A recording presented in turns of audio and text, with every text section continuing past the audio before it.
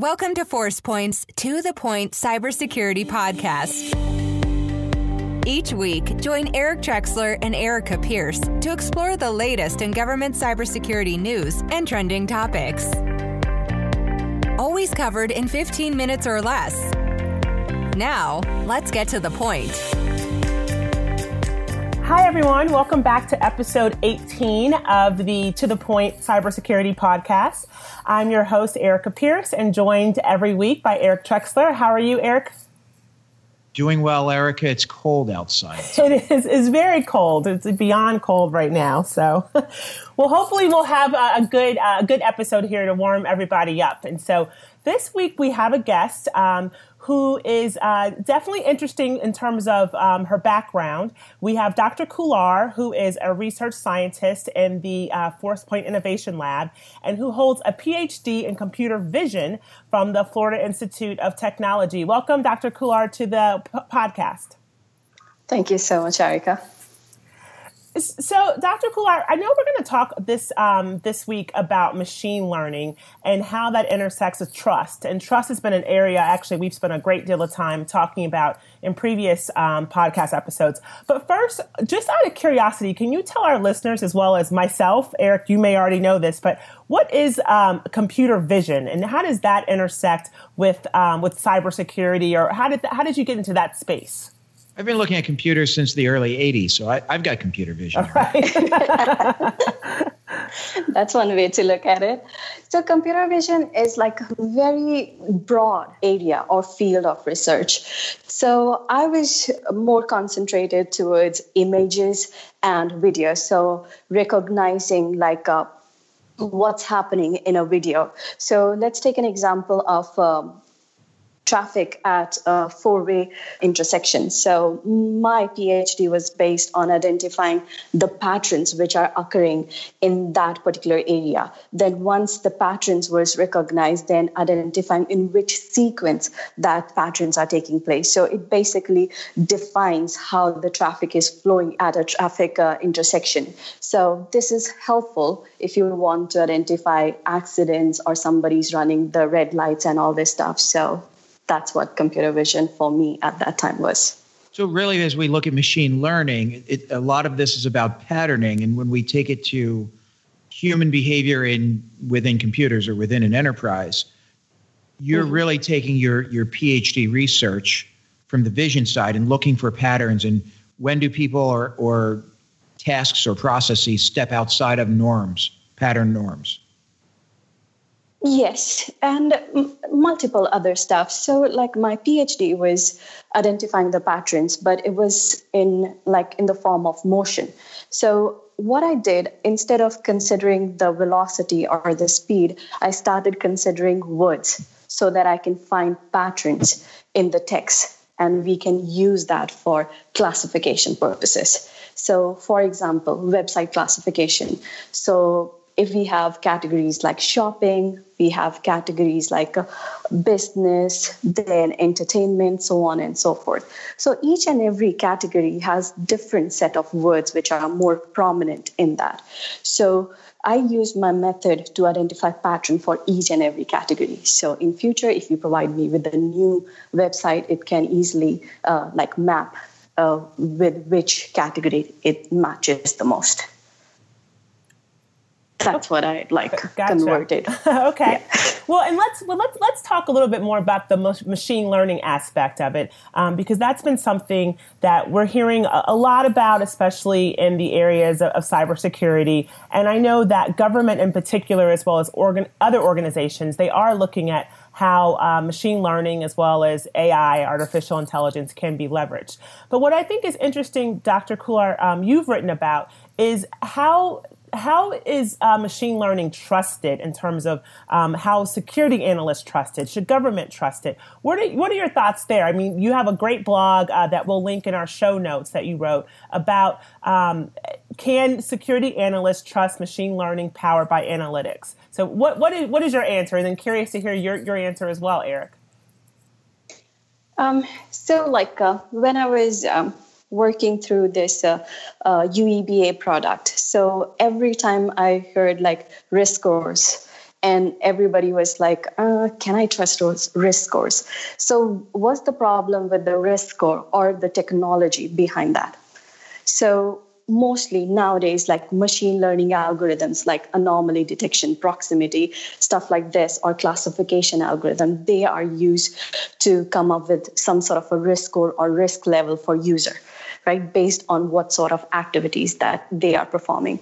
So if we cannot trust our machine learning algorithms, so whatever we produce, it's not going to be trusted because we don't know much about machine learning. So first of all, we have to build a trust in machine learning algorithms. They are doing a good job. They are being successful at so many areas, but, with the bad, but there are so many other cases where you see machine learning has screwed up so many things. Like when you do some sort of a Google search on gorillas and they were showing people with a darker skin tone, then a self-driving car ran through a red light and a pedestrian was killed. So all this kind of like articles or the facts create negative publicity, and not enough knowledge about machine learning algorithm, how they work, that creates another barrier of like trusting the machine learning algorithm. So we have to overcome that barrier. So my thought was like, how can we overcome those barriers? Because machine learning is really like helpful in a long run. So I suggested if we provide humans some sort of a control over the output, that might change a little the prospect towards risk scores from machine learning might change. Because there was an article I read about algorithm aversion. They said if the algorithm is performing like 85 to 90%, and there are still some error, but human has control over the final output, user will use the algorithm to perform the task. Along with that, the control to human, if we provide context with each and every output. So let's say if a user is scored at 90% of a 90% chances, this user is a masquerader. So with that 90 score, if we provide context like, user is downloading lots of data. User is downloading data at unusual hours. User is logging in from remote location. So everything unusual is listed with the output will give more context, and it will help to say, okay, this score makes sense. So along with that, we can add investigation side to it. We can add like more privacy consideration to it. That will help to build the trust between the scores, the levels produced by machine learning algorithms about activity or a user. That's what I think. Erica, I've always looked at machine learning as an additive capability to security teams. Mm-hmm. Right? So analysts can only do so much as humans and only so fast. There are certain activities that are just machine tailored for machine learning, artificial intelligence, the algorithms, call it what you will. And then there are others that aren't. And you do still require human intervention to say, I trust this algorithm, right? Because adversaries can trick machine learning. Mm-hmm. Right. They can trick artificial intelligence. My old CTO used to talk about weather and machine learning, right? And he would speak about we've got some pretty good models that can predict hurricanes, where they will go, the track of a hurricane, where they will land, with a pretty high degree of certainty. Why? Because the model's been tuned and it works pretty well. We are still horrible at predicting when and where an earthquake will hit, though. Mm-hmm. The models just aren't there. And I think the same applies in cybersecurity. For certain models, for certain activities, machine learning can be extremely beneficial. An analyst can't look at 100,000 events in an hour, but a machine can, and it can get down to 500 of interest or whatever the model allows. But there are also certain activities where you just have to have a human or you can't predict it. And I think knowing the limitation of the modeling of the algorithms is probably one of the key components. Dr. Kalar, I don't know if you agree or disagree with that. Yeah, no, that is important. And along with that, the data that we use to train our models on, that plays a huge role too. So if our data is garbage, then, no matter what algorithms or what rules you apply on it, it's never going to produce a good result. So we have to start with a good foundation, and that good foundation is data. So once you understand the data, then select which algorithm works best for that kind of data. Well, and that makes a lot of sense. I mean, I think especially in areas where there's so many sensitivities and just, the threats are still high, having still that level of human intervention, is still very, very important. I mean, I think it's the complementary, it's the mergence of the two. And, I think that's where it seems like a lot of organizations are going, especially in terms of how they are adding more innovation to cybersecurity, but also wanting to make sure they still have the right safeguards and controls in place. Definitely. Yeah. And especially when you are trying to program or learn from human to control them to, avoid doing something really stupid. And humans, they are so unpredictable. If you don't put human in the loop when you are using machine learning algorithms, it's not going to give you best outputs. Yeah. It's also job security, right, for the analysts. We have plenty of jobs and not enough analysts. Yeah. We don't have a problem there. Right. Dr. Kalar, it's 2019 now. 2025, 2029, look into the future, your crystal ball. You've got the PhD. Between Eric and I, we might be able to scrape together almost as many. But where do you see this world going? Machine learning, artificial intelligence. I mean, what's the art of the possible? So, just a few days back, I read an article. So, I think it was published in MIT Tech Review or something like that.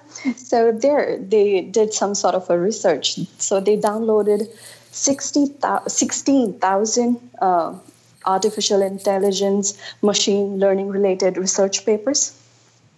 So they mentioned in 50s, 60s, there was more of a neural network was used. Then something in 70s, then comes in 18 knowledge-based systems were used. Then in 90, it was Bayesian network. In 20, it was support vector machine. And in 2010, again, the neural networks came back. So we're back to neural networks 20 plus years later. Exactly. And now we are getting, from past few years, we are more interested in reinforcement learning. So it just says we might, get back to something old, or I don't know, something will flip and we might come up with something new. So for our listeners, and I know Erica knows exactly what you're talking about, as do I, define what we mean by neural networks, please. So neural network, it's very simple, right? Neural network is in a very basic term, is like you are feeding something into a box, and that box automatically decide what features are good and bad, and they use that feature and give you some sort of output. That output can be a classification or recognition sort of a stuff. So that's the basic thing about it. Everything is magic. Why did we leave then, and why are we back? That's a good question. I need to read more about it, but it was fascinating.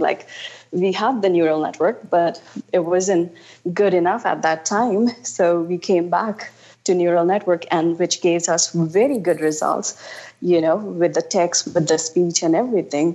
And now we are getting into reinforcement, basically how we human work here. If the output is not right, we right away say, oh, this is not good. If output is good, then we say, okay, go ahead. So, now we are doing enforcement learning and also active learning. Okay.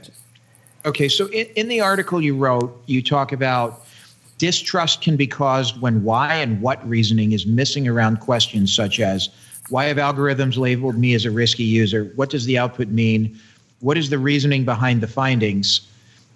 Does that mean there's a role for humans in the foreseeable future? The machines aren't going to take over. We need some level of logic, human logic, and put it into the calculations. So like human is really important, right? From the training to tuning to testing, everywhere you need human. So humans they should not go away, right? If you are just saying like, we don't need human for these algorithms, the output is like 100%, I don't believe it. So we definitely need human to just make our system like better and better every day. Because like, we are providing machines with whatever the limited knowledge we have, right?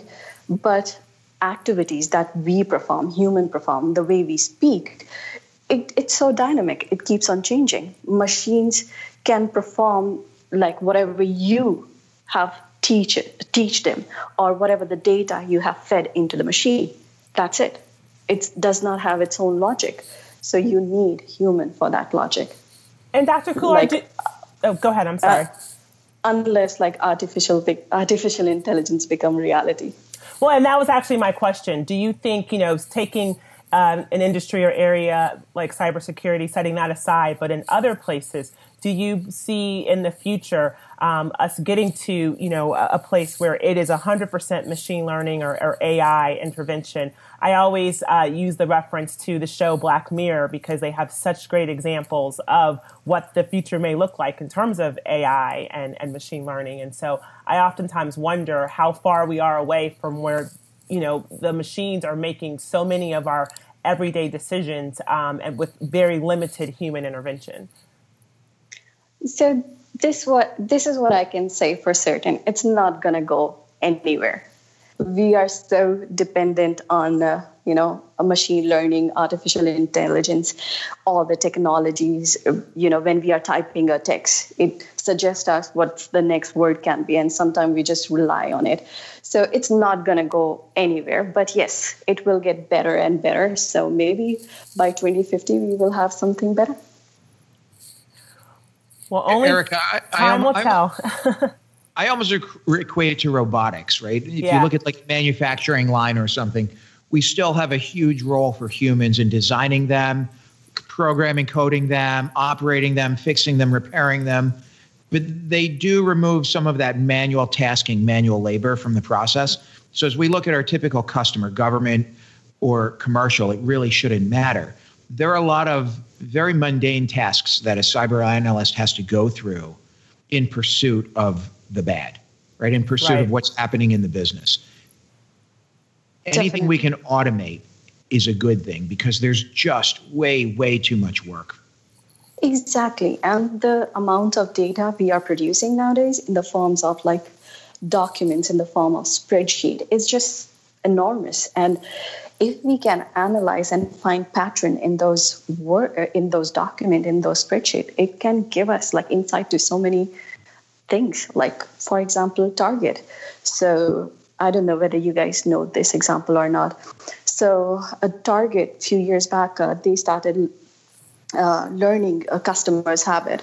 So when they were learning the customer habit, they realized pregnant women in their second trimester, they tend to buy certain like lotions with certain scents in it. So after learning it and after seeing over and over again, like that's true, they started sending coupons to, pregnant ladies who are in their second trimesters or who are pregnant. So they sent it to one family and to basically a teenager. And the father of that teenager went to Target and he was yelling at the manager, like, what exactly you are trying to say? You are encouraging my daughter to get pregnant. Oh, my goodness. So after a few days, like father of the teenager, he called the manager and said, sorry. He said she was pregnant. She was just, they were hiding that fact from him. So, there is a... Wow. All from the lotion. Yeah, exactly. Exactly. Topic. So what you're saying, though, is the models can really work. And even if, in this case, if it hadn't worked, it works most of the time. And once in a while, we need human intervention to say, Why? What? Exactly. And especially when it comes to assigning a risk to somebody, at that time, you need to say why. Because, if I take away your access to your computer, I lock you out, and you will be like, why are you blocking me? You need the answer to that why to justify why you are being blocked. So I think that why is very important. I think why is very important in life. It's one of the most. Exactly. Exactly. Why I'm eating more. Yes, that's true. So Erica I think we can't hear you, Erica. I think she's saying check your Target coupons more carefully from here on out, though. Yes, absolutely. You can learn a lot, apparently. Well, thank you so much, Dr. Kullar. This was insightful on a number of areas. I think we've learned quite a bit. So really appreciate all of your expertise in this area. And I think it'll be interesting to see where it goes, both in government as well as other organizations, in terms of how they leverage and AI and machine learning with human intervention going forward. So thank you so much for being on the episode today. Thank you so much for having me. Until next week, Erica. Yes, until next week. Thanks so much, everyone. We appreciate you listening, and please do continue to give us ratings in the iTunes store and let us know if there's topics that you'd like us to cover. And until next week, thank you for listening to The Point. Thanks for joining us on the To The Point Cybersecurity Podcast, brought to you by ForcePoint. For more information and show notes from today's episode, please visit www.forcepoint.com/govpodcast. And don't forget to subscribe and leave a review on iTunes or the Google Play Store.